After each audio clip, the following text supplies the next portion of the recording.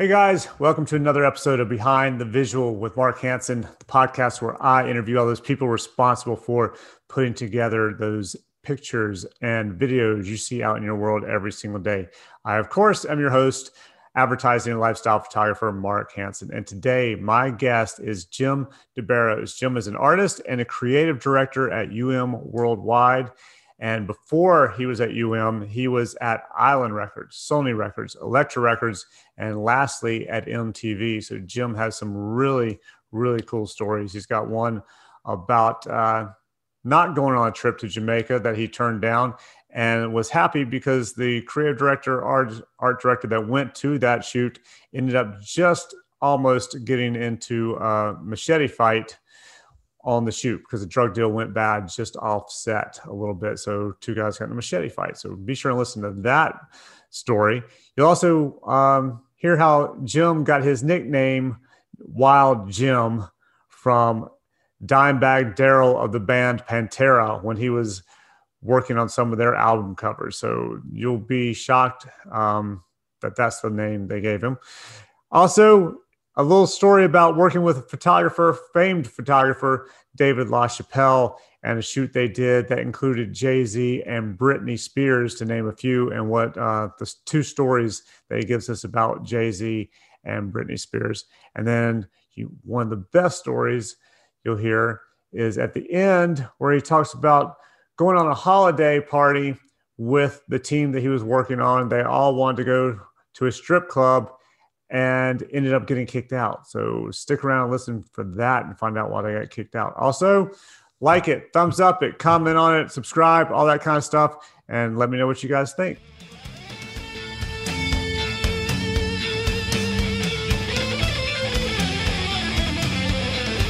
Yeah, thank you so much for agreeing to do this. I really appreciate it. Your artwork on Instagram is incredible, first of all. Oh, thank you. Thank you.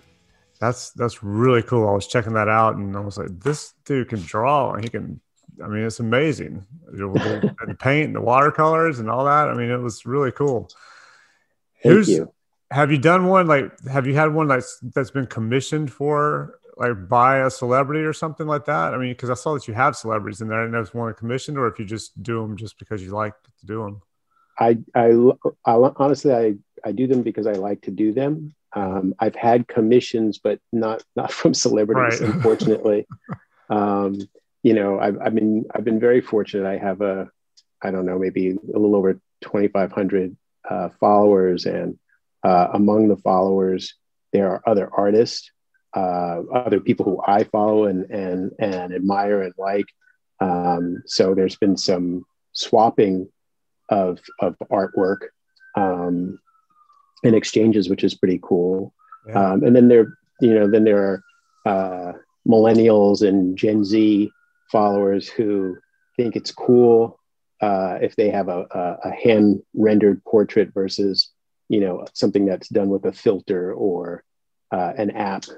So I get the occasional "Can you sketch me? Can you paint me?" kind of request, and if there's time in my schedule and I'm intrigued or interested in the subject, and I may do it just cause. Right. But most of it is just, I'm into that subject or that individual or whatever it is. Like I'd love to do a portrait of Amanda Gorman. She's someone that I was so impressed with at the inauguration, and absolutely really enjoy her poetry. So, look for that in the not too distant future. That'd be cool. Yeah, she's everywhere all of a sudden, isn't she? I mean, I saw her on some commercial for a CBS or something, was running a commercial with her on it, and then she was at the Super Bowl. Yeah. That inauguration thing kicked her off. Deservedly so. I'm thrilled that someone so young and so talented is getting the kind of attention. Too often in the media, folks are getting attention for all the wrong reasons. So, good for her and good for us. Oh, absolutely. Yeah. And I think what I dig about her is when she talks, she does the way she does her hands and all that when she expresses herself. I think that's really cool, as opposed to just standing up there and just hands straight down and reciting her poetry. I think that's a huge difference in it as well. Yeah, she's very cool. I really enjoy. I hope it just continues to go well for her. You know, you start seeing more and more of her. Absolutely, yeah. I understand from I forget where who said it on the news. I can imagine, but like Amazon sold out of her books Yeah, I that saw week that. of the inauguration. You know, it's awesome. Yeah, That's really cool. that was. She's like 24, 25 years old. That's Yeah, amazing. who found her for the inauguration? Do you know? I can't remember Uh, who. Dr. Jill Biden invited her. Oh, okay. All right. Yeah. Yeah. She heard her on one of the talk shows some time ago and invited her. Oh, that's cool. Well, thank God. Yeah. Yeah, Yeah. she saw her. That was really cool for everybody. Absolutely. So Absolutely. how'd you get into your art and doing, was that something we started when you were a kid? Yeah, honestly, I mean, um, if you go back far enough, my first inspiration is probably comic books.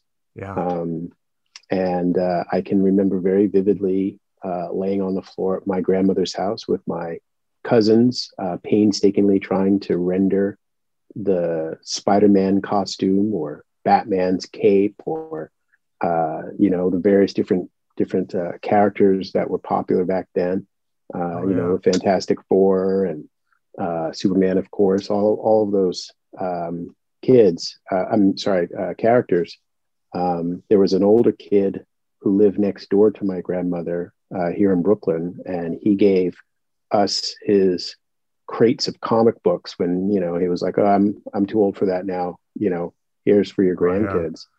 So we had stacks of inspiration, and I had two cousins, my cousin Tracy, who's passed, and his younger brother Lance, who is also amazingly talented, and that was our thing. I mean, when we weren't tearing up the house, we would, we would draw, and we're very fortunate to have, kind of nurturing, supportive families who would encourage it. And I grew up across the street from Pratt Institute, which is, a major art school here in New York. And they used to offer Saturday morning art classes for kids. A lot of the graduate students there who were in art education taught the classes, and then that grew into summer art programs for kids. So I've been attending Pratt to some extent since I was about 7 years of age, and had the benefit of a community, neighbors who were in different parts of the art and media business. My father was in advertising. So, there's a neighbor across the hall who was an illustrator. There was my best friend's great grandfather was a watercolorist. The woman across the hall from us, her son was the illustrator Tom Feelings. So there was a lot of, there were a lot of references, living references, living examples, right, nearby. And, not all of it was direct. It wasn't as though I was sitting at Tom Feelings' knee, watching him draw, but we had his artwork in the house, whether it was a book that he'd illustrated or a print that my mother had purchased. So we were exposed, and I think, I was all for the better. Oh, absolutely. So after that, did you end up going to school for art? Yeah. Like I said, I've been attending Pratt since I was about 7. And, once my parents realized that was something that I was passionate about, they were happy, because it's right across the street. It was a good program. So I went, I don't know how many years of Saturday classes doing different things. One year it was drawing, one year it was ceramics and painting and so on. When it got to high school, I didn't go to an art high school. I went to a Catholic high school, but I had a very good set of art teachers there who, again, were nurturing of my ability, and really helped me get the kind of portfolio that wasn't exclusively caped costume characters, so that I could get into Pratt, and I attended Pratt. I studied illustration and graphic design there from 86 to 89, or 85 to 89, however that math works. Yeah. And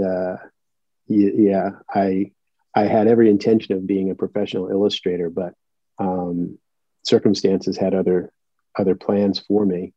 And when I finished school, I started shopping my illustration portfolio, and at the suggestion of a family friend, I took it to formerly independent record label Island Records, where Bob Marley and U2 and Steve Winwood were the, kind of goal, the post that kept the label up. They used to be over on East 4th Street in Broadway, above Tower Records, which sadly no longer exist. And I met with one of the two creative directors there. There were two, Tony Wright, who was this British illustrator, photographer, art director, phenomenal person in album art, and George DuBose, also a photographer and designer, art director. And he's who I met with, and he loved the portfolio. He actually bought a painting out of my portfolio. Really? Yeah. He lives in Germany now, but he tells me that he still has the painting, and it's a source of amusement for him. It was a class. I don't have an image of it. I'd show it to you, but it was a class assignment. I forget what it was. I think we had to do illustrate the punchline of a joke or something like that. And I did a rhinoceros in a refrigerator. So this rhinoceros is half, ass inside of a refrigerator, stretching it from the sides. And it was a watercolor illustration. And, there's food on the floor and the light beaming out from behind him. And George just got a kick out of it and bought it for not a lot of money. I was going to say, how much did he pay for that? I think I charged him $125 because I was just so flattered and honored that he had the interest, and I didn't know any better. Yeah. But he said he didn't have any illustration work for me at the time, but to stay in touch. And maybe a week later, he reached out and asked me if I did any design work, and I said yes. And he hired me as a design assistant, and I worked there as a freelance design assistant, initially part-time and then full-time for about a year. And it was making photo stats and setting copy and building paste up boards, mechanicals, and helping to do layout on peripheral. You have your main album cover, and we were still doing 12 inches at the time. CDs were relatively new, but there was always a cassette iteration and promotional pieces that would go up, in the record stores. So I did all of the support stuff. He established the design and the look with the main album art, and then then he'd say, okay, do the cassette single, or do the 1x1 flat, or do the mini poster, and it was a great finishing school for me. And, it exposed me to something that I had always assumed that the people that designed album covers were friends of the band.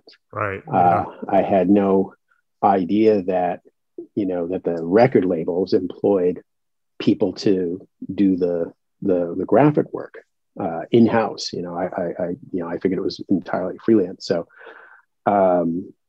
after a year at Island, an opportunity came up to do the same work as a full-fledged designer at Sony Music.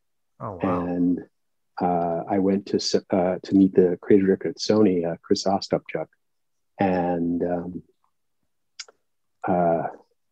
that was October of that year, and then by December I was hired, and I was at Sony for about 5 years.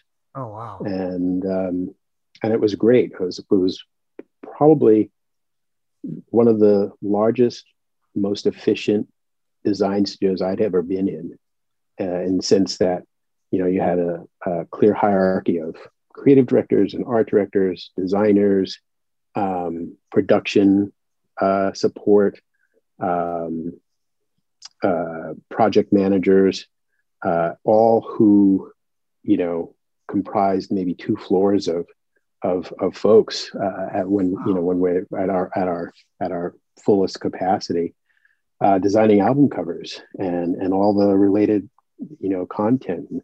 That was where I did my first photo shoots and started to acquire an appreciation and a knowledge of photographers, and got to work with other illustrators, hiring them to make album art, and other designers. And it was really an amazing opportunity. And, you know, album art, which is, you know, part fashion, part design, you know, filmmaking, you know, like there's so much that can go into it, and it's popular culture, and so it's constantly changing and, you know, stimulating. Mm-hmm. You know what I mean?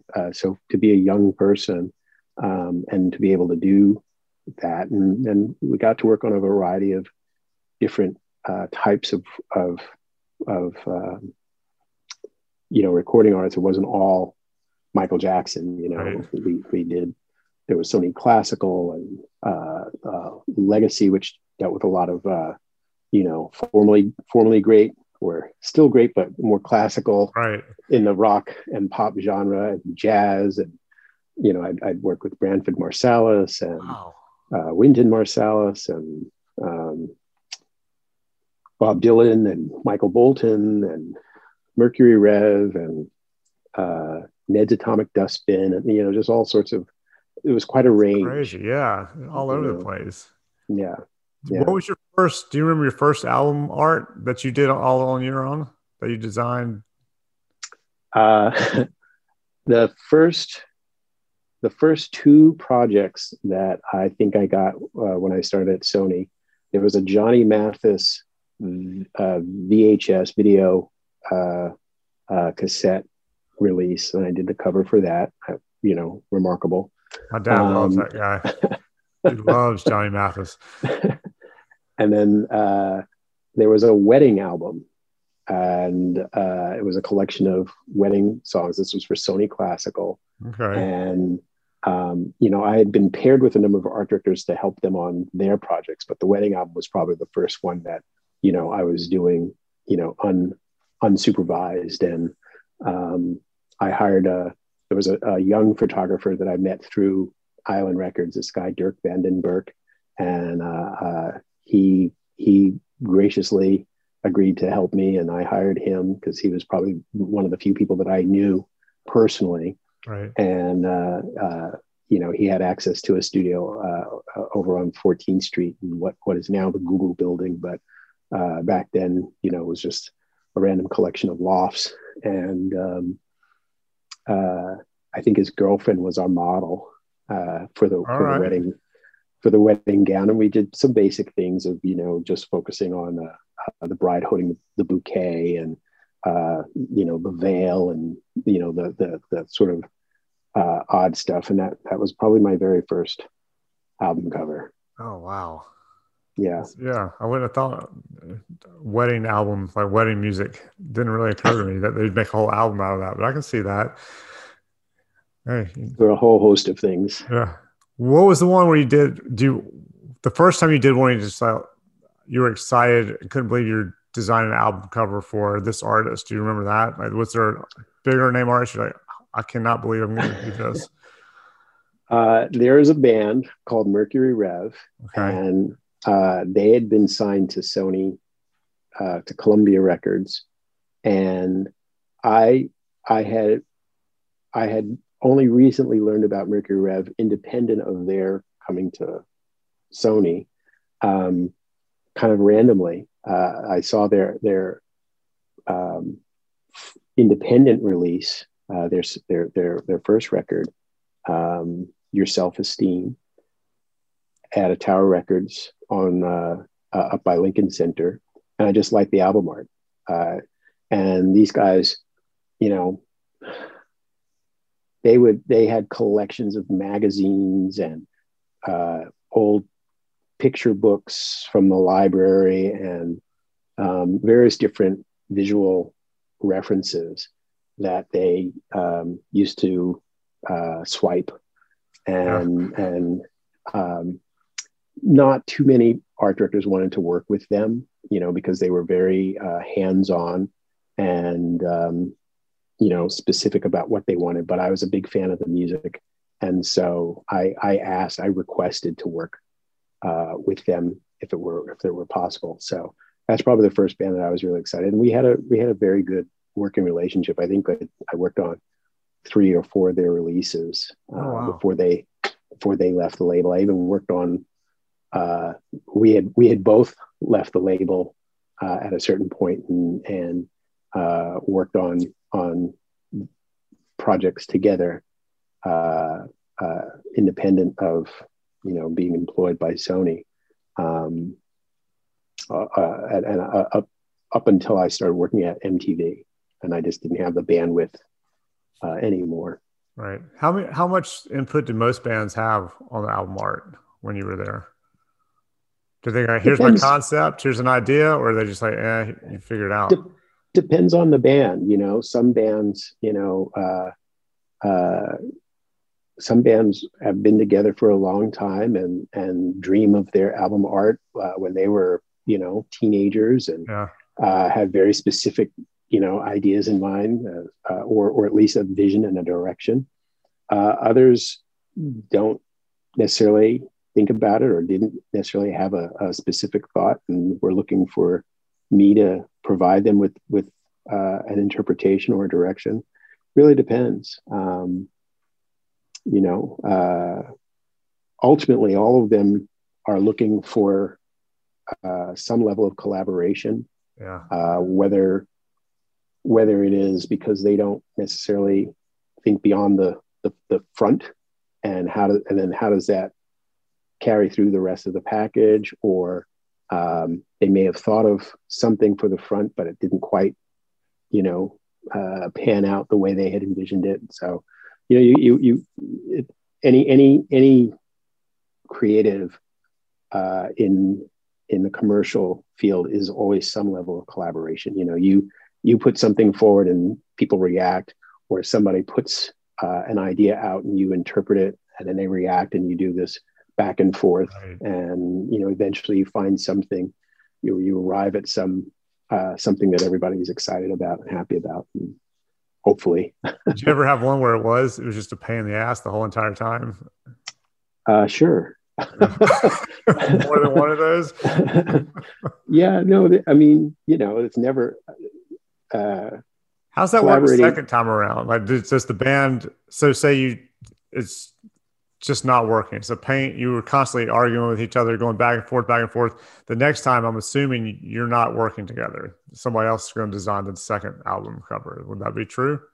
I mean, I've always tried to be amiable and cooperative. I mean, I've asked to be taken off of projects, but not necessarily because of the design process was difficult. I mean, I did work with a Jamaican artist, Super Cat, and he did not necessarily have an issue with me as a designer, or with my work specifically, but he did want to do a shoot in Kingston in Jamaica, and everybody was like, "Oh, you get to go to Jamaica. That's awesome." Yeah. And I was like, Kingston is not vacation Jamaica. I don't know if you really understand what he's talking about. He's talking about going into the hood.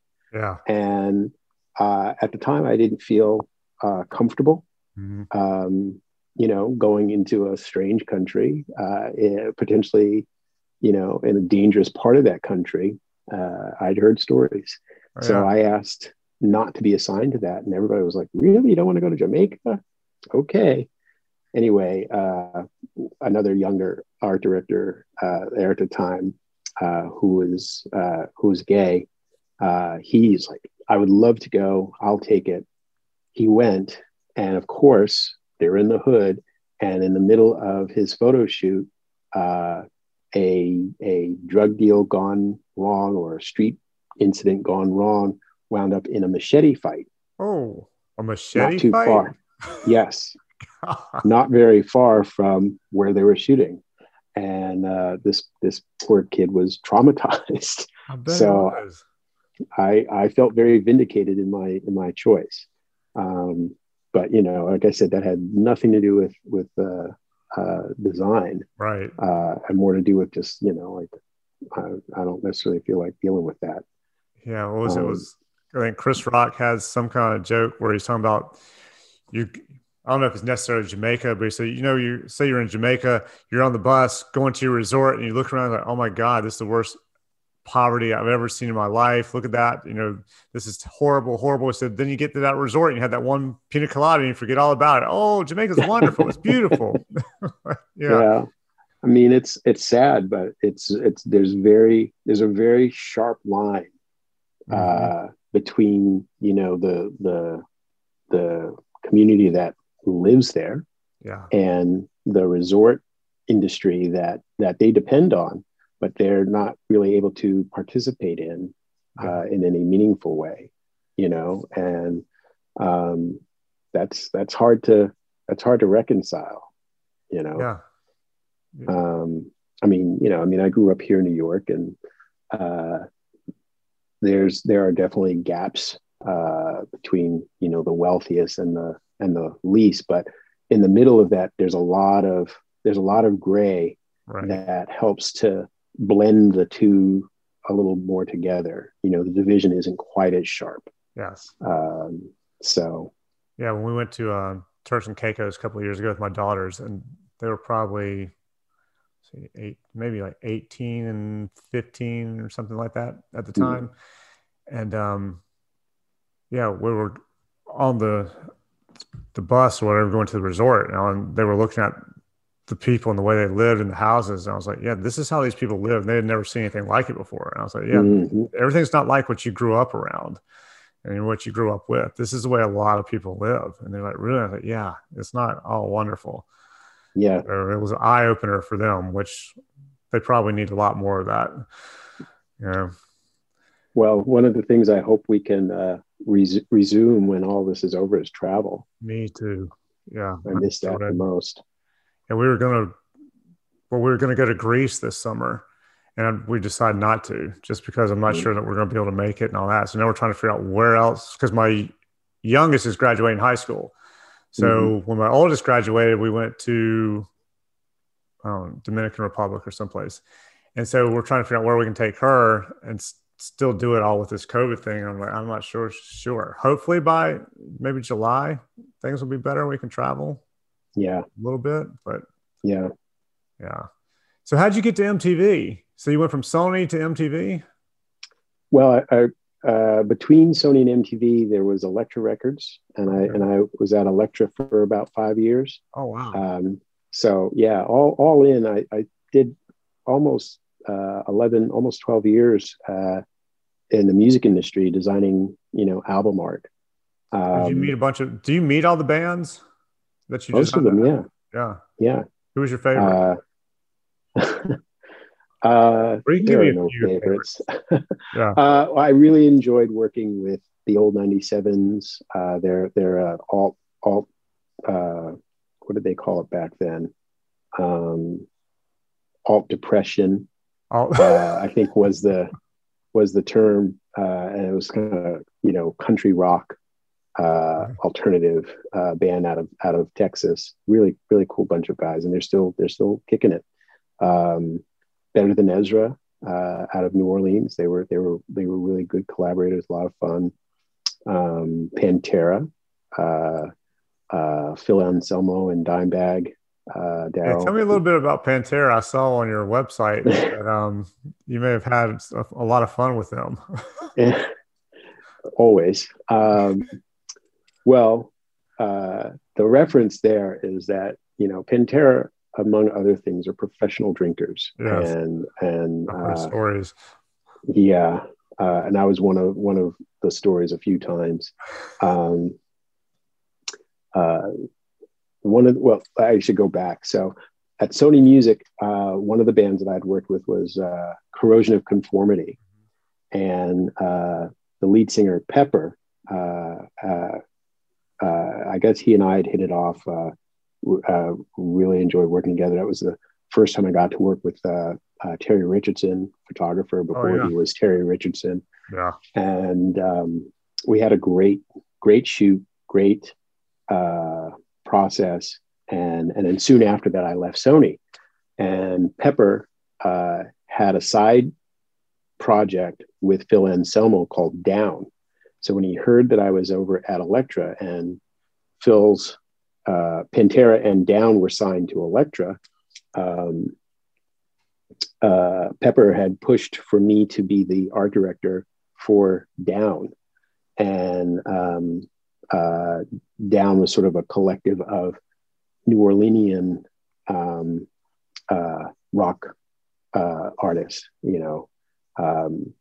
and so I met with Phil, and being African-American, a number of my African-American friends in the industry were like, "Oh, do you want to work with Phil? He's a racist," and blah, blah, blah. It's like, well, I've never met the guy. I don't know his work, Right. But I happened to mention those concerns to the head of marketing. He said, "Not a problem. Let's go meet him." And so he was at a recording studio in New York, and we met, and we had a very good conversation. We actually hit it off. His birthday is 2 days from mine. Oh, really? Yeah. And I think from an aesthetic perspective, in terms of design and photography, Phil and I had a lot that we liked in common. So anyway, I did the Down album package, and that really went well.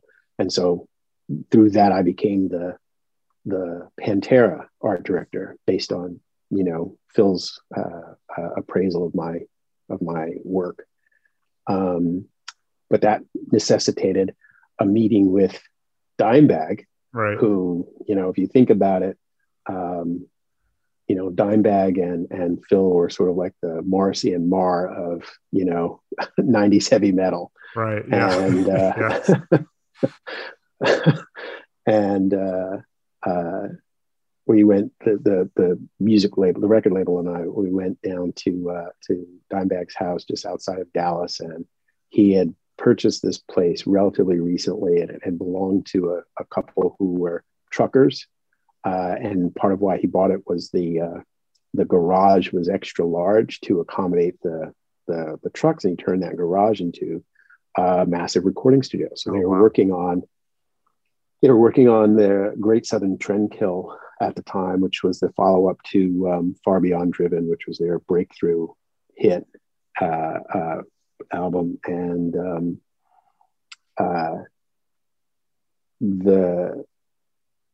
I don't know what you'd call it, sort of like the family room, I suppose. So it's that room of the house that leads to the backyard. Oh yeah. It's not really the dining room. Like, he had all these fancy rooms that were, for the most part, underutilized. Everything happened in that family room, and it was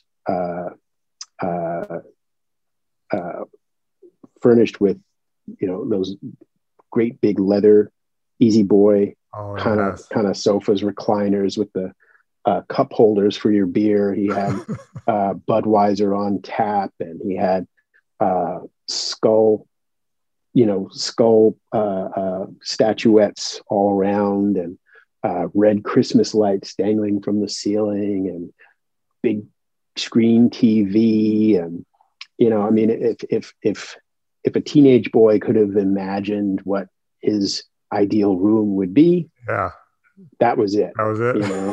That was it. And part of the meeting was I was going to get a preview of the Great Southern, of the first single from the album, and turned the lights down, had the red lights and some what do you call it? Not disco lights. I can't think of the word. Strobe lights. Oh, yeah. Had some red filtered strobe lights go up, and he had set up these pipes from the ceiling to pump concert smoke from the ceiling, but he had them coming from the little plastic toy concert smoke and not weed. I'm positive it was concert smoke, but there was definitely weed available if you wanted to, contribute. But he had these, little red toy pitchforks that you get for Halloween. Yeah. He'd cut the very pointy tips off so that the smoke was coming out of the pitchforks. Oh, wow. Yeah. So wow.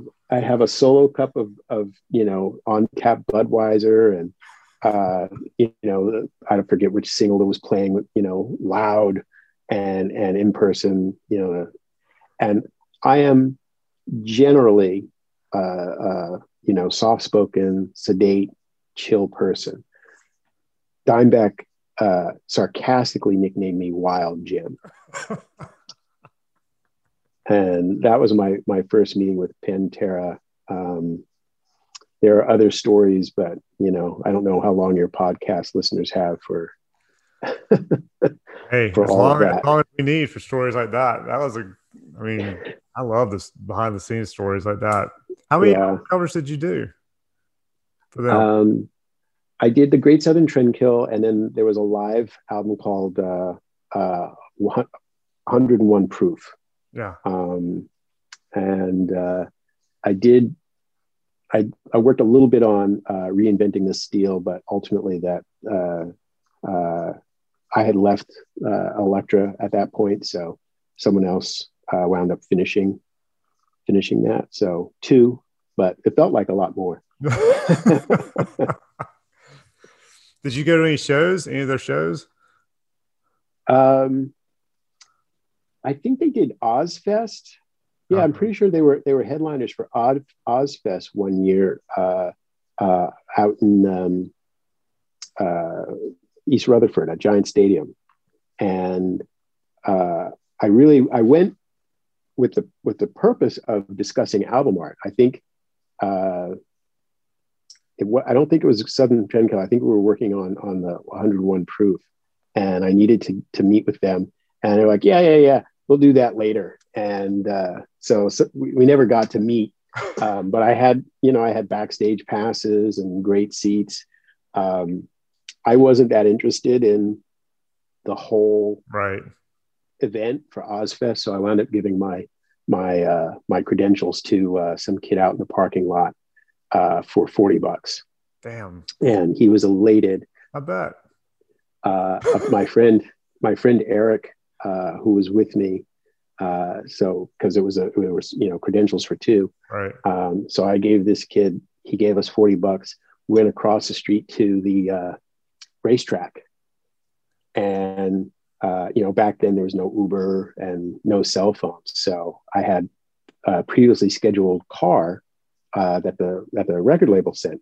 So I was like, we've got time to kill, what do you want to do? He's like, let's see where this $40 takes us.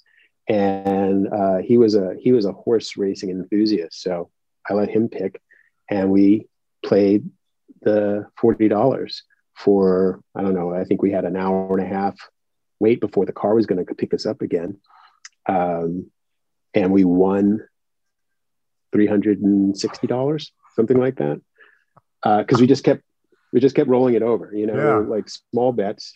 we just kept, let it ride, turn it over. We'd switch horses with each race.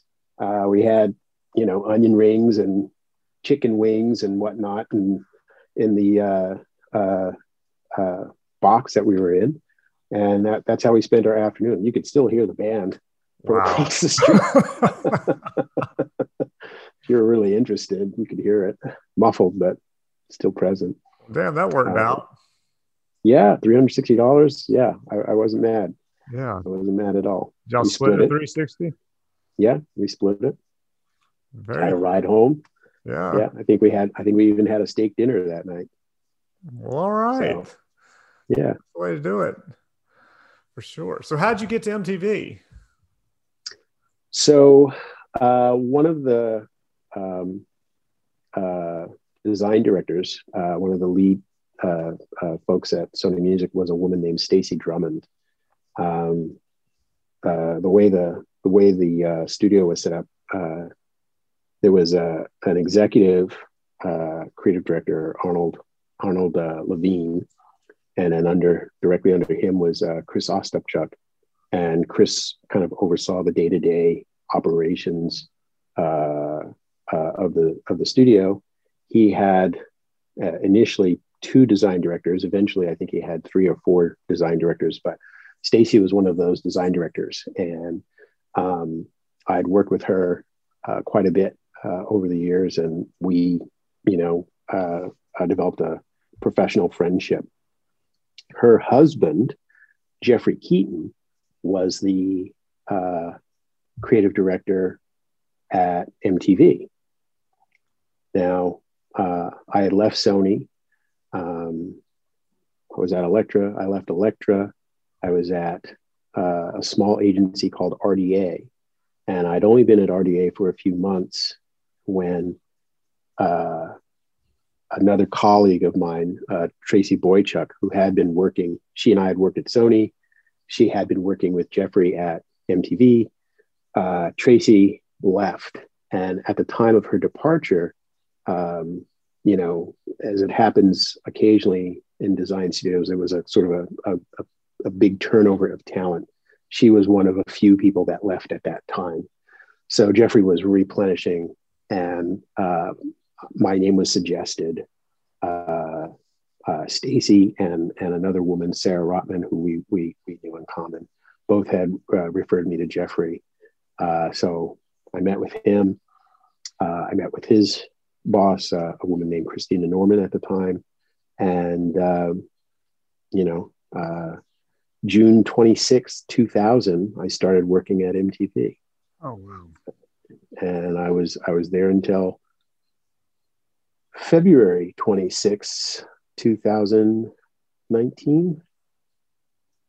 So you put in a little bit of time there. Almost 20 years, yeah. Yeah, wow. That's pretty cool. So how was, obviously you liked it a little bit.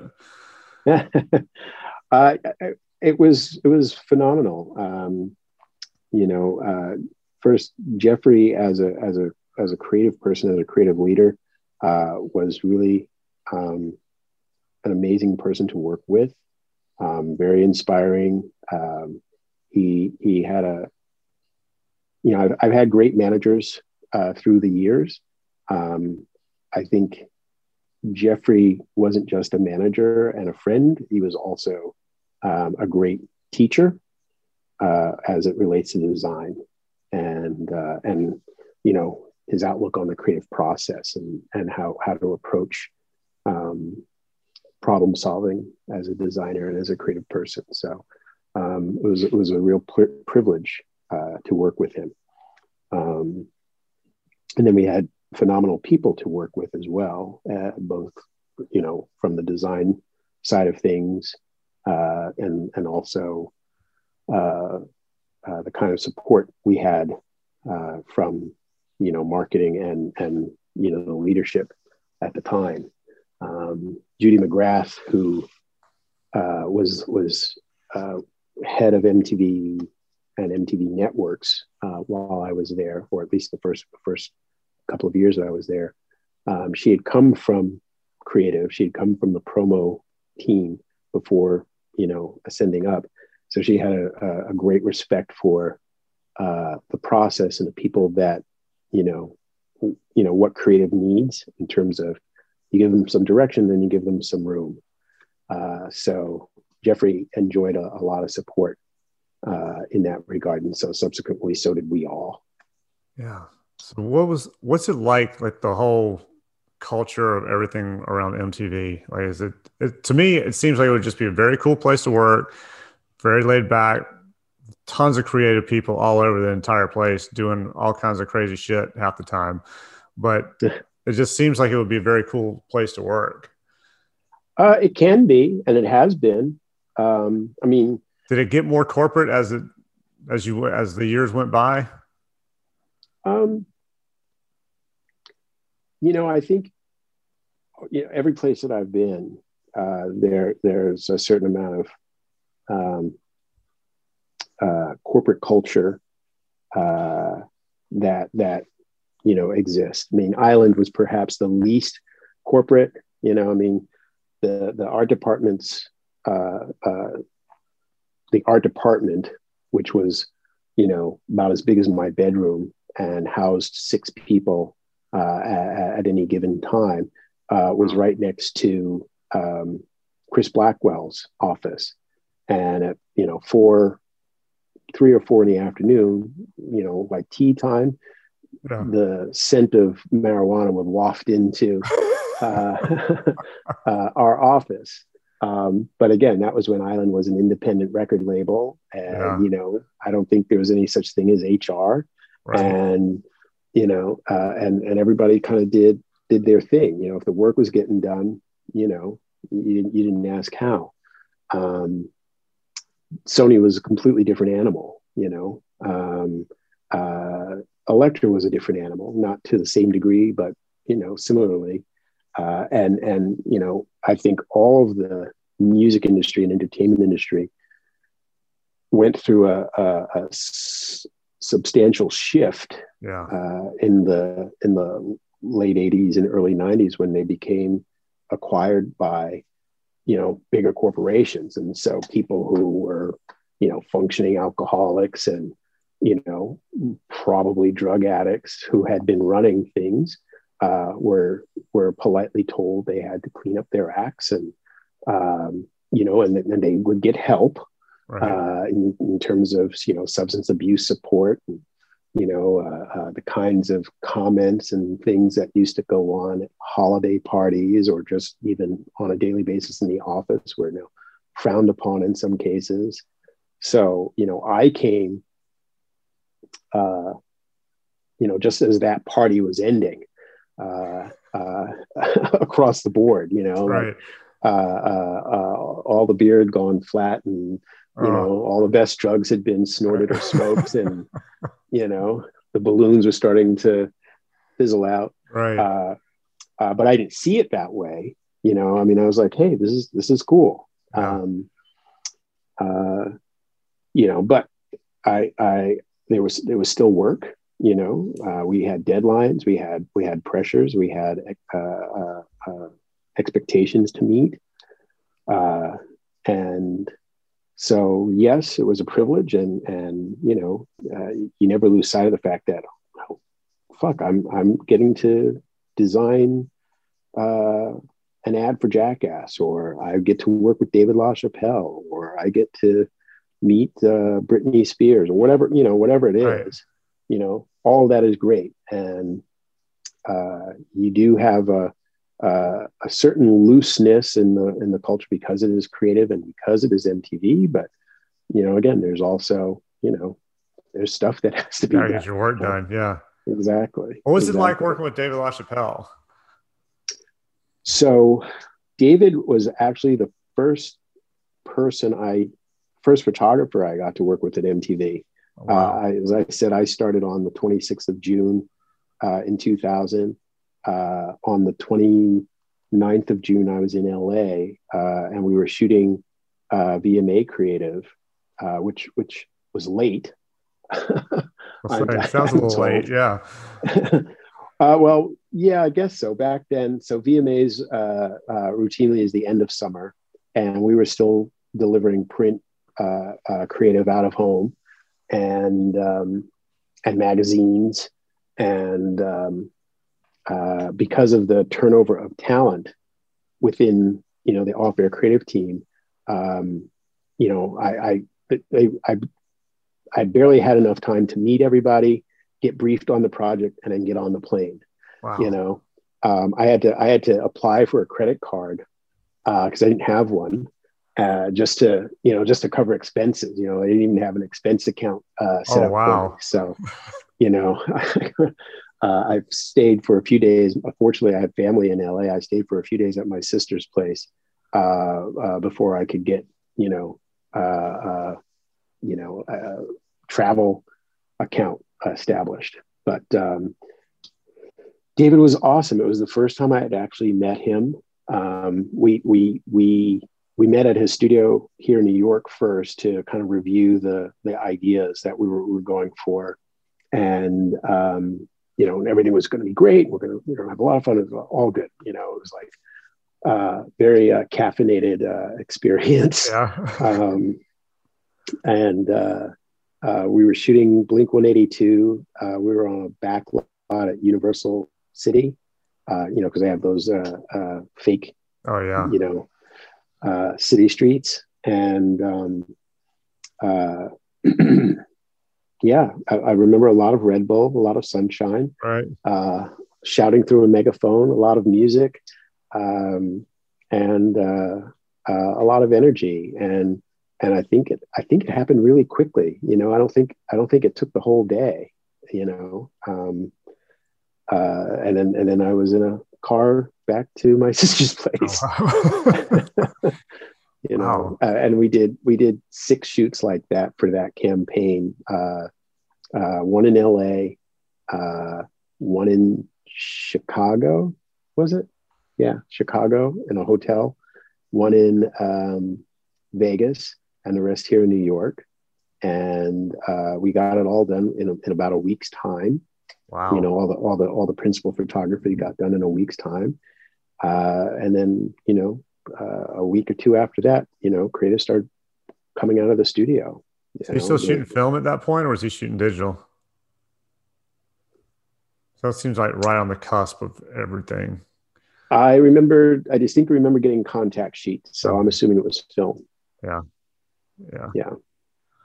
It sounds like it's kind of cool to work with. I enjoyed myself, and I got, in my time at MTV, I got to work with David 3 times. Oh wow! And it was always a pleasure. He was always, you've heard stories about some of his eccentricities, but I always enjoyed working with him. And I think with certain people, you go in with a certain amount of flexibility and understanding. Like, you hired them for a reason. Right. This is part of the magic, if you will. Yeah. And you go from there. And he of course was phenomenal with talent. Very good at winning their confidence and making them rightly, the center of attention, and making sure that they had what they needed to give him what he needed, and ultimately give us what we needed. So. Yeah, I've only heard 2 stories. One, well, not really one story. One's just a generalization about him. This was probably, I don't know, 8 years ago, that ad agency that I was shooting for their client had wanted him to shoot something, and it was an interior thing. I don't even remember what it was for, but so the producer from the agency reached out to David LaChapelle's people, not knowing who he was. And it was like, could David send his book to us, please? We'd like to consider him for a shoot. And they're like, David doesn't send his book to people anymore. And just so you know, he shoots at his studio in Hawaii now. So you'll have to come to Hawaii, and he's $80,000 an image, final image. Wow. And my first thought was, damn, that dude's got the life right there. You can come to me in Hawaii. I get $80,000 an image, and I don't even have to send my book in. I was like, that's amazing. The other story was supposedly J.C. Penney hired him for a photo shoot, and the creatives on J.C. Penney were trying to tell him how to shoot. And he evidently told them to leave. Everybody had to leave set. It was like, you hired me for a reason, go away. And then he did the shoot. I don't know what shoot it was for or how it turned out, but that was the only other story I'd heard about him. And I was like, yeah, somebody at JCPenney evidently just was like, let's get David LaChapelle and then we'll tell him what to do. I don't know anything about him other than I know better than that. So, yeah. The closest we had to that. So that first shoot I described, 90% of the talent were thrilled to be photographed by David. Yeah. Right. And that was part of why you hired him, because we knew that talent would participate knowing that he was the person who was going to be taking their pictures. Right. And they were as excited about him as, most of their fans would be excited about them. Right. And so we had that year, it was the Red Hot Chili Peppers, Lil' Kim, NSYNC, Blink-182, Jay-Z, and Britney Spears. Oh, that was the six. Jay-Z was probably the only person that pushed back because of David's sexual orientation. And he did not want that to I can see that impact his fan base. Right. And so a lot of what we wanted Jay-Z to do, he was like, I'm not doing that. I'm going to show up, you're going to take my picture, then I'm going to leave. And that's pretty much what happened with Jay-Z. We got a great shot, right. It was not thematically, it wasn't exactly what we had in mind. It was a whole New York themed shoot. Jay-Z was not the problem. Britney Spears, on the other hand, her team was like, we want to edit the photo shoot. I was like, well, David edits the photo shoot. You can pick from the edit right. which picture you like. No, we want to see the entire photo shoot. I'm very sorry, but David is not going to budge on that. I mean, this is me right. negotiating with Britney's management, and I don't even think Britney Spears gave a shit. It was her people in the record label. Yeah. And at one point, they accused David of being a pedophile, and that the shots that he took of Britney were inappropriate. Meanwhile, all of the styling choices, all of the hair and makeup, all of the glam, those were her people. Those are the people that she requested. They put her in the outfit that we shot her in, not that David objected to the outfit, but her people set her up, and so I simply didn't know any better. But growing frustrated with the back and forth, I said, well, here's the deal.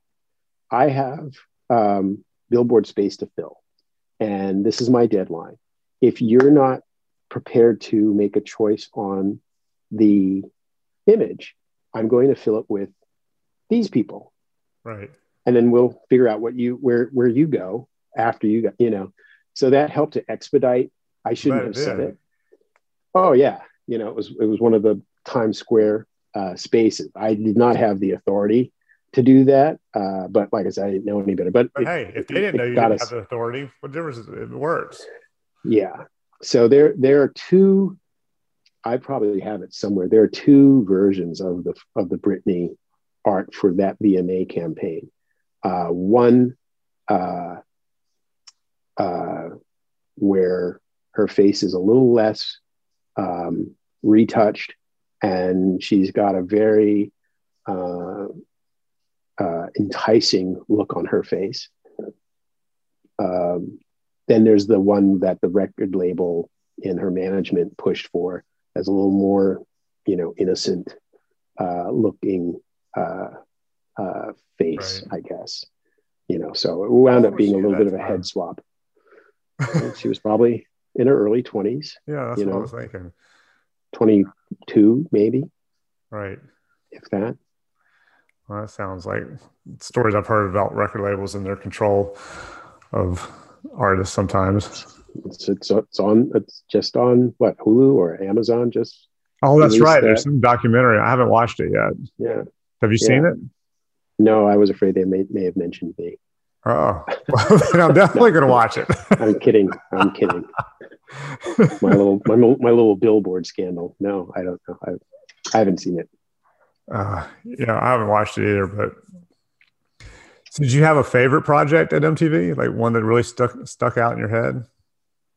One of my favorites, also with David LaChapelle, but did not include talent, was the year that followed 9/11, so 2002. Yeah.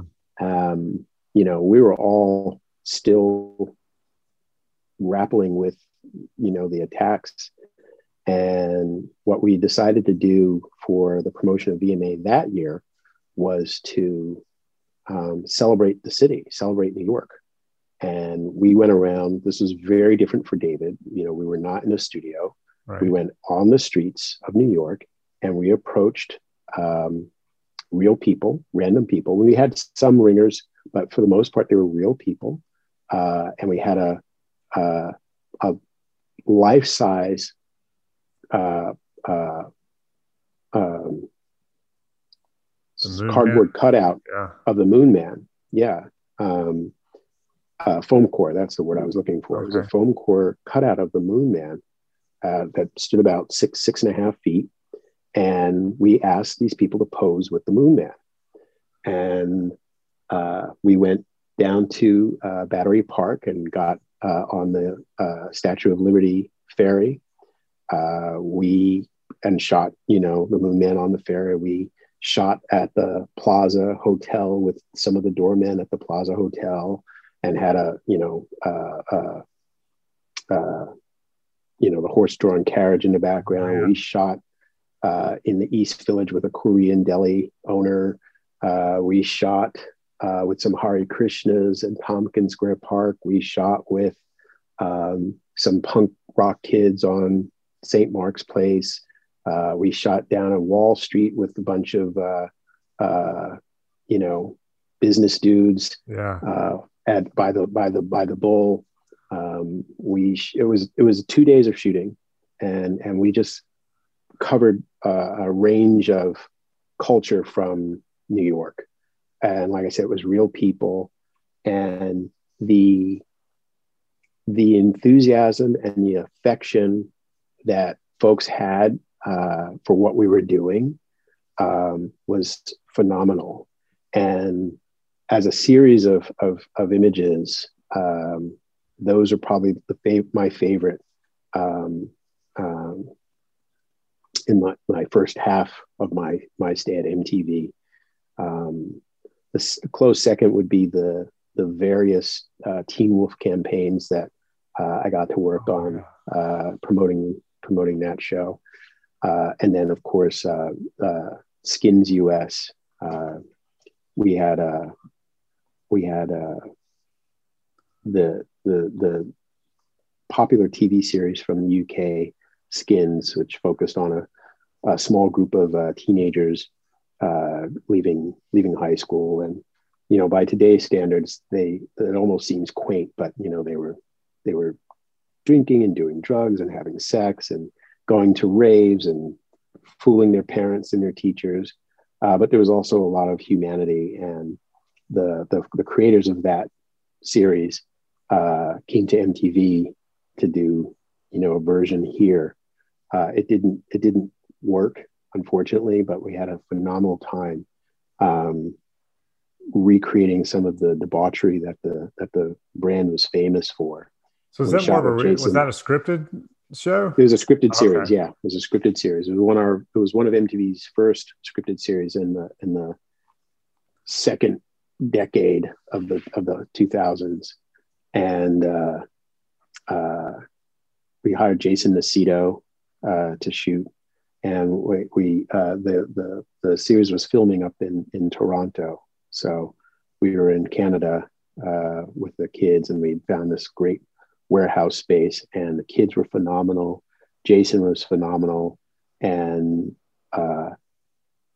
all of us agreed to be fearless in capturing, like I said, the debauchery.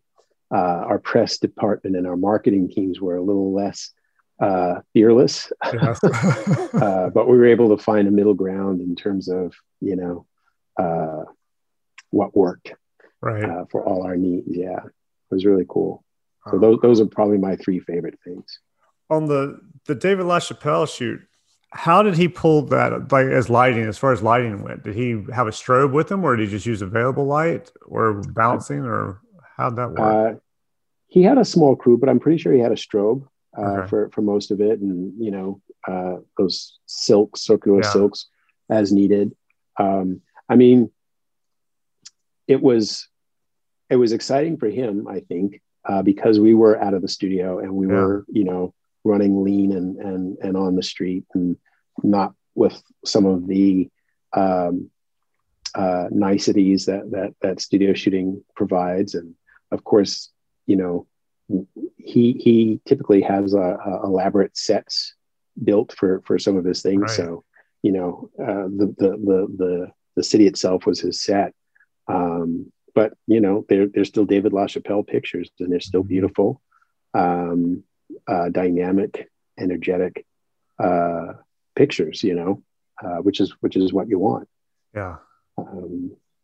And again, I like that the city and the residents of the city became the showcase, and it wasn't about Britney or Madonna or Eminem or Jay-Z or who kissed who or who wants to be or doesn't want to be shot by, we didn't have to deal with any of that. So did you ever work with Madonna? No, I didn't. I have to think about that. I mean, name like Eminem. Did you work with Eminem? I did not. Okay. No. Yeah, I was in town, I think, for that one where he had he did the Slim Shady thing and like had 100 dudes. I didn't even know what was going on. I'm just walking down the street, and all of a sudden, all these guys looking exactly alike just come passing by. Yeah. And my makeup artist and I had just finished having dinner. And we were just like, "What the hell is happening?" And we kind of followed them to see where they went because we had nothing else to do. Yeah, realized what was going on at that point. And I was like, "Oh, okay, it's MTV. Now I got it." Yeah. Yeah. All right. So it looks like we're hitting up a little over an hour. So I'm going to ask you the last question and I'll let you go. Okay. What's the most interesting or strangest thing that's happened to you since you've been in this whole business? I'm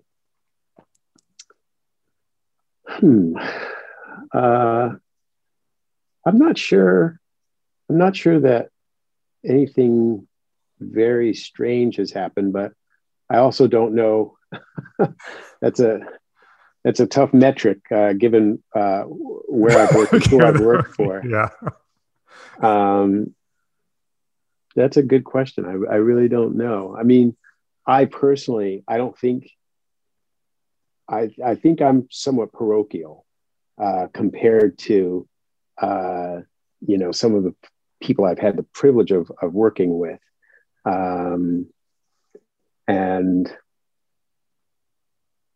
I guess there was a time for a while when MTV's holiday parties were, infamous for the